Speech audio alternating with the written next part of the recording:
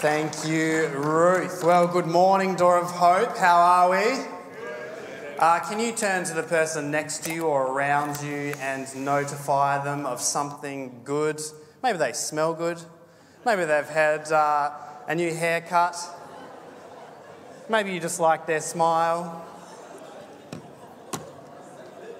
Now you can turn back to them and say, "You've been notified."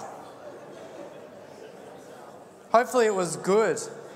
Hopefully you said good things about the person sitting next to them, because you're going to be sitting next to them for the next couple of hours, maybe 4 or 5 hours, as I talk through Titus with us this morning. So be comfortable. If someone did say something nasty to you, then there are some free seats up the front here. Come and sit up here. That would be good. But what a privilege it is. We're in a new season, a new series called Notified, and it is actually a privilege to be able to bring to you God's Word this morning. I think God's Word is so powerful and active in our lives and in our world without us even knowing it, and to open it this morning is such a privilege. But I have this question for you. I wonder how many notifications you received this week on your phone. Just on your phone. You know, the average Australian receives around about 50 notifications a day on their phone. That's a fair few notifications. Emails, messages, trading, Facebook, Instagram, Snapchat, TikTok, your favourite train game. Yep, I know who you are. Oh, where is he? No, he's not here. Oh, dear. Other people play lots of games. Games. We're talking about that this morning. There are many, many hours spent on our phones.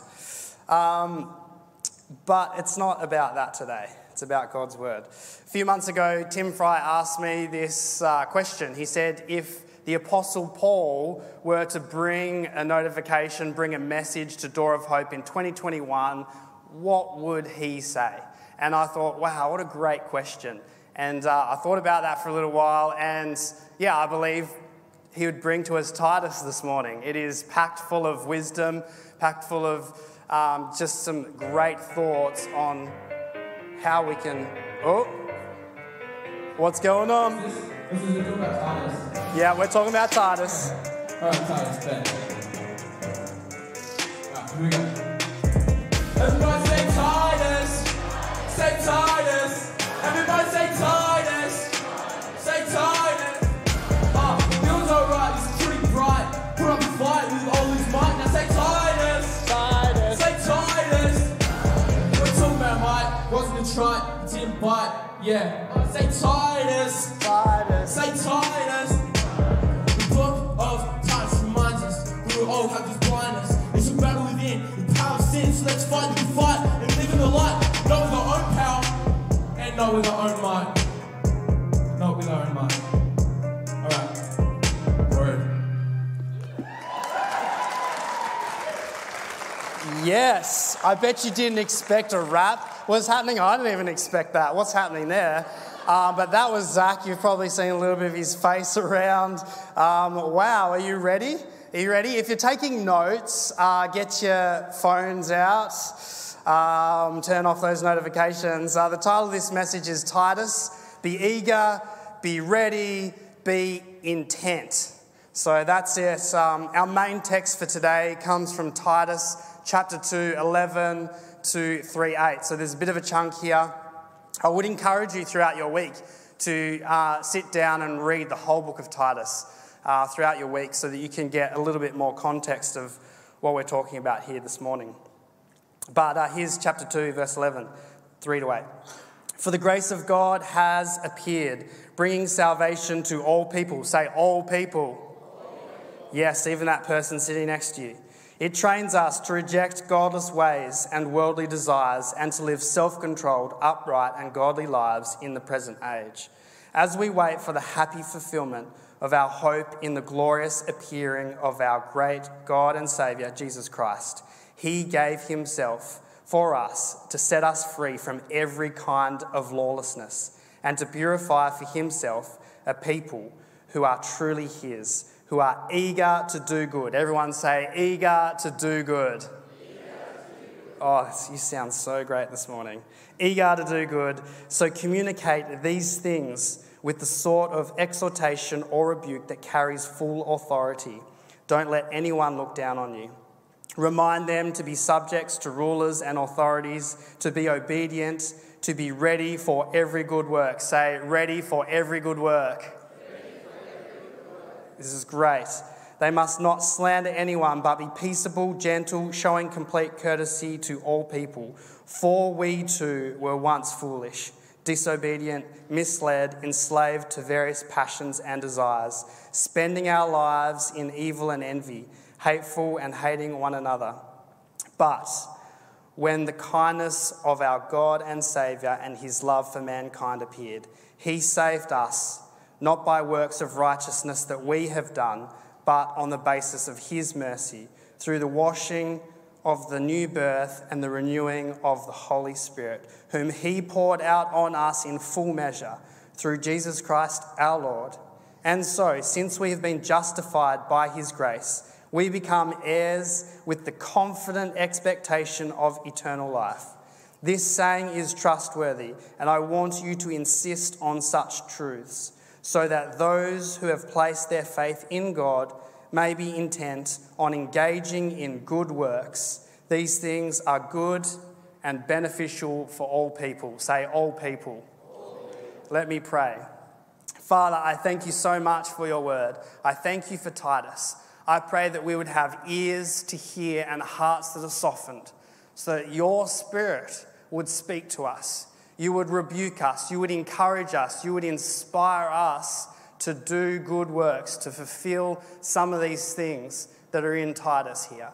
I thank you that we don't have to do it in our own strength, but you give us your Spirit to encourage and guide us. I pray this morning we would encounter you, your word would read us, and we would go out into our week feeling inspired to do good works. In your mighty name, amen. So as I was saying before, lots of notifications coming in on your phone. Did you know that the average Australian spends around 5.5 hours on their phone? Screen time. I know that at 9:30 a.m. on a Sunday morning, I'll get a notification on my phone saying what my screen time was. I wonder if any of you guys get that. It's kind of, I think it's 9:30 on a Sunday so that I can look at that and go, oh, I'm sorry, Lord, for all the screen time I've had. I'm sorry.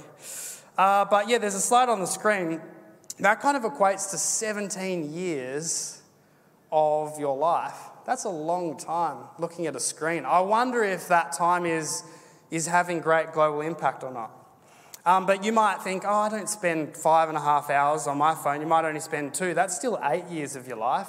That's a fair chunk of your life. But it's not just our phone that consumes our time. It's not just our phone. It's everything that's out of control. Our world is a mess. When we look at it, we're a mess, if we are honest with ourselves. Anxiety, addiction, selfishness, squabbling, debt, darkness. Some of the issues that Titus faced are what we face today. No phones, of course, but Titus was sent to Crete by Paul. So Titus and Paul had a pretty close relationship. They were journeying together for a number of years, 4, 5, 6 years, tight together, Titus and Paul, learning, discovering, discipleship. And Paul gave Titus this mission, this thing that he needed to do, and it wasn't an easy assignment for him. You see, the church of Crete, which is just an island off Greece, had been established. Paul had seen great potential in Crete because it had lots of ports. So he could see that the gospel could go out really easily from here if the churches could fulfill the mission of the gospel. And unfortunately, the church leaders had become corrupt. They'd become selfish in their own ways. They were greedy. And this was the place that Paul was sending Titus into. And he was instructed, and this letter of Titus is giving him some of these instructions for Titus to go into this place. Instructions on how to fix the selfishness and the ungodliness which had overtaken the church. Chapter 1 centres on around Titus's tasks. We read Titus 1, verse 1 to 2, it says, "Teach them to know the truth that shows them how to live godly lives. This truth gives them confidence that they have eternal life." Teach truth. Show how to live godly lives. Restore confidence of salvation. This isn't going to be an easy task for Titus, an ongoing battle and one that we still face today. And Titus needed to be eager. He needed to be ready, and he needed to be intent on what he was going to do. Chapter 2 gives us a picture of the intended church and outlines some of the things Titus is to teach. Self-control, filled with love and peace. Be eager to do good. Chapter 3, which we've read some of that this morning, brings into view the new life and the way of living the gospel, what that could create in the people of Crete and what that would mean for the world at large. So before we dig into Titus a little bit more, we're going to check out this clip. Hopefully it's encouraging for you. Yes, you live in a world where evil still exists, but the one who conquered sin and death is still with you. It is a disastrous duo, the evil outside us and the evil that still remains inside us. It is not just that we live in a world where evil still exists. If that were our only problem, life would be much easier and simpler. No, the danger of the external evil that we all face every day is made incredibly greater by the evil that lives inside us. You see, it is only ever the evil inside you that magnetizes you to the evil outside you. Sin is only ever attractive to a sinner. It really is true. To the pure, all things are pure. The problem is, none of us are yet completely pure. Yes, by the operation of powerful grace, we are purer than we once were, but here's our dilemma. Our purification from sin, that work that will not end until every last microbe of sin is eradicated from every single cell of every heart of every believer, is a lifelong process and not a single event. The process of heart purification is taking place in an environment of a dramatically broken world that is not functioning as God intended, and where evil lurks around every corner. There is not a day in our lives when internal and external evil does not intersect somehow, some way. Are you discouraged as you hear this? Does it seem to you that God's will is both irrational and impossible? As if life in the fallen world is the ultimate nasty trick? Well, you must remember, you have not been sent out into this world to do it alone. You have not been asked to do the impossible in your own strength. You have not been asked to journey through this dark world all by yourself. And you surely haven't been asked to comfort yourself by denying the presence and power of the internal and external evil that you do with every day. As Jesus was sending out his disciples, he said something that really changes everything. And behold, I am with you always, to the end of the age. Jesus doesn't send us out with a pack of principles and promises. He doesn't just guide our travels with a set of rules. No, he does so much more. He comes with us. He knows that we'll never make it unless he is with us in every moment of every situation, location, and relationship. He is not a rescue squad that leaps into action in our moment of trouble. He is there with us in trouble because he's been with us all along. In our struggle with evil, he gives us the only gift that will ever help us. He gives us himself, because he knows that in him we really do find everything we need until our journey has ended. Yeah, give that a clap. It's very powerful. In him we find everything we need until our journey is ended. Titus 1:2. There we go. Titus 1:2 says, "This truth gives them confidence that they have eternal life, which God, who does not lie, promised them before the world began." The reason that this particular phrase was important, that Paul was saying God does not lie, and the message that Titus had to bring to the people of Crete, was they had beliefs in gods that were notorious for lying to get what they wanted. And in fact, most of the people in Crete were well known for doing whatever it was they could for selfish gain. And that had crept into the church, that culture. So coming in and saying, this is about a God who does not lie, distinguished God from the gods that they knew. In Titus 1:2, we see eternal life is a promise from God. We can be confident because we know God does not lie. Titus is instructed to teach. Therefore, hopefully, the Cretans are learning. I wonder what are some of the things that you have been learning over maybe when we were in lockdown a couple, maybe 18 months ago, maybe again this week, who knows? What are some of the ridiculous things that you've learned? Maybe you tried learning the recorder. I know my son's trying to learn tying his shoes at the moment, and it can be frustrating. Some of you have taught people how to drive. Some of you have learnt how to drive yourself. Maybe some shouldn't have their license still. Maybe you need to relearn some things. But there are some pretty silly things that one can learn. But hopefully, in the learning process, we're listening, we're ready, we're intent. And if we can learn from God's word, if we can learn from Titus, hopefully we can pick up some things that will change our lives. Titus was sent to teach. Hopefully the Cretans were learning. You see, I'm confident here that I can solve this Rubik's Cube because I've learnt the secret to solving the Rubik's Cube and its many algorithms and getting all the colours. Is there anyone here that can solve the Rubik's Cube? There's a couple of hands. You see, it's not a common thing. There are not a whole lot of people that can solve the Rubik's Cube. It's something that you need to learn. Fortunately, Zach here, come up here, Zach. Zach has learnt the secret of the cube. So he's going to solve it. Actually, wait, because before, scramble it up, because it could be rigged, you know. You can't trust. Can we trust? It's probably harder if it's rigged. It's harder if it's rigged. So learning, unlike solving a Rubik's Cube, Paul isn't talking about solving anything, doing anything we can achieve. Here we go. Give a hand for Zach. He's going to solve this cube. We're going to keep going. We read in Titus 2:11, "For the grace of God has appeared, bringing salvation for all people." The idea of all people here is really important.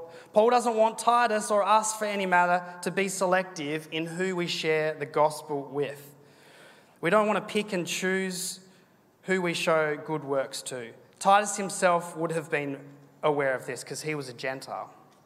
Jesus in Matthew 5 says this, "You have heard that it was said, 'Love your neighbour and hate your enemy.' But I say to you, love your enemy and pray for those who persecute you, so that you may be like your heavenly Father, since he causes the sun to rise on the evil and the good, and sends rain on the righteous and the unrighteous." I'm so thankful that he sends his rain on the righteous and the unrighteous, because I understand that I am the unrighteous that he is sending his rain on. Wow, he's getting pretty good at this. Can we give a hand for Zach? We can see living a godly life isn't all about me. It must include others. It isn't just about doing good to those close or the people who can return the favour. Titus 3:1-2 says this, "Remind them to be subject to rulers and authorities, to be obedient, to be ready for every good work, that they must not slander anyone, but be peaceable, gentle, showing complete courtesy for all people." Give him a hand. Is there nothing this man cannot do? It's great to watch. You see, this verse here, Titus 3:1, speaks into the time we're in now. And I won't go too much into it politically, but it is hard to hear the words that Titus has to say here about obedience. Last week I read Titus 3 to someone who had never read a word of the Bible. They're 40 years old, and as we sat with the Bible open, they were nervous. They had their arms crossed like this. You could see that it was tense. So I asked them, "What's going on for you here?"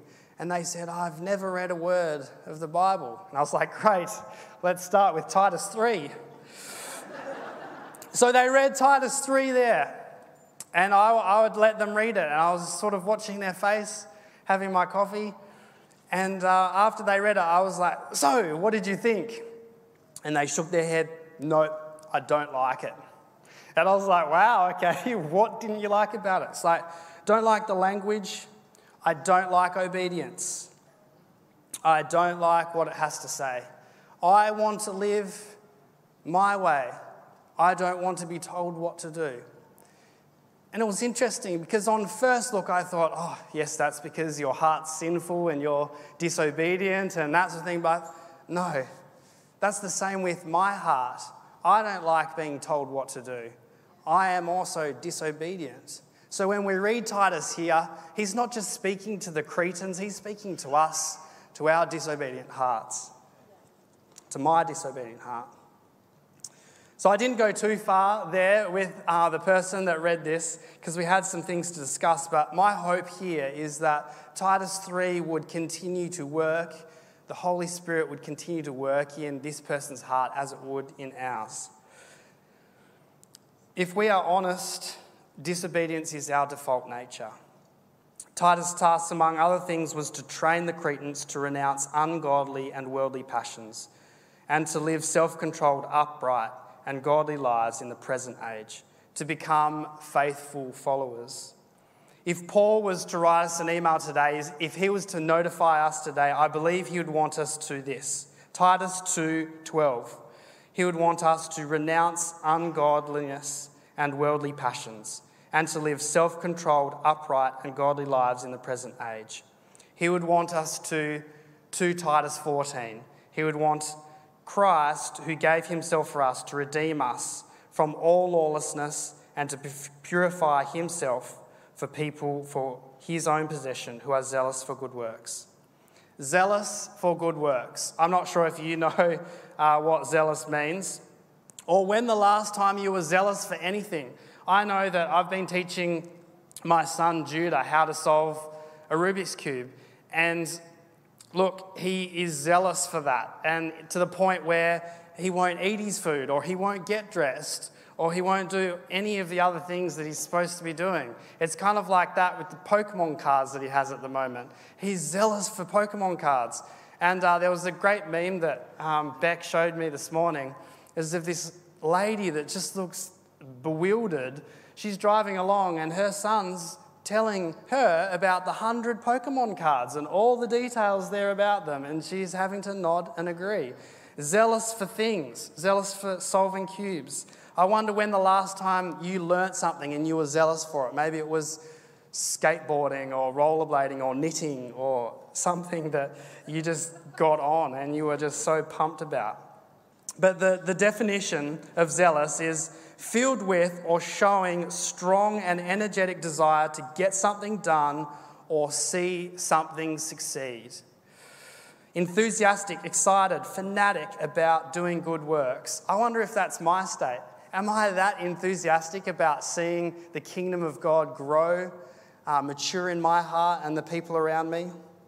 Galatians 6:8-10 says this: because the person who sows to his own flesh will reap corruption from the flesh, but the one who sows to the Spirit will reap eternal life from the Spirit. So we must not grow weary in doing good, for in due time we will reap if we do not give up. So then, whenever we have an opportunity, let us do good to all people, and especially to those who belong to the family of faith. If Paul was sending us a notification, he would want us to Titus 2:15. Declare these things, exhort and rebuke with all authority. Let no one disregard you. It's time to know the truth, to restore confidence, to stand up for right living, knowing that Matthew 28:20 is true. I am with you to the end of the age. You see, Jesus is with you always. He is with me always, to the end of the age. Will you accept him daily, know the truth, and live a godly life so that you can be confident yourself and many others you invest in will be with Jesus, not only to the end of this age, but for the rest of eternity. Thankfully, we can bring our disobedient hearts and minds to him. It's not up to us. It's because of Jesus' obedience, not our own, that helps us to be eager, ready, intent on doing good works. It's because of Jesus' sacrifice, not our own. We can renounce ungodliness and worldly passions and to live self-controlled, upright and godly lives in the present age.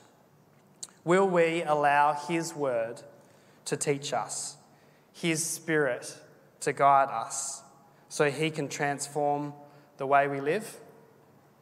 Let me pray for us. Father, I thank you so much for Titus. Thank you for the word in this book. Thank you for the rebuke and the encouragement. Thank you that it reminds us that we each have disobedient hearts and that it is so easy to stray away from what is important and to consume our minds and our times with things that don't matter. Well, I pray that right now in this place, in this time, we would each recognise some areas in our lives that might be disobedient, that have become like the Cretans, following worldly passions. Maybe it's unhealthy patterns of addiction. It's too much alcohol, pornography, selfishness. Maybe it's too much screen time. Father, I pray that as your Spirit moves and convicts our hearts, that we would be attentive, that we would bring those things to you, we would bring our disobedient hearts to you, so that you could lift us up, so that you could give us the will and the desire to please you, so that we would be intent on doing good works. We would be intent and eager and ready to do your will. I pray that as we submit to you, as we obey you, you would continue to stir within us an urgency for the times that we're in, an urgency for the people around us.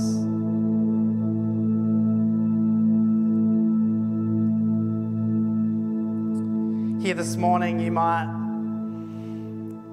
feel like there's not much left to give.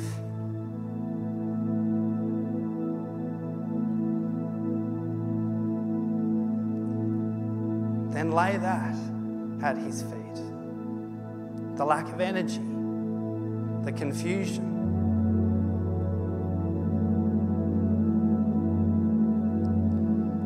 Bring that this morning, knowing that he is faithful, knowing that he encourages us and empowers us with his Spirit. He does not leave us orphaned. Maybe this morning everything's going great for you. Maybe it's time to encourage someone else, to draw alongside other people, to shake off the dust, to stir up good works, and to be notified that God is good. Father, I thank you for your word. I pray that we would be encouraged and inspired to go out into our week, knowing that you are with us and you are stirring us on to good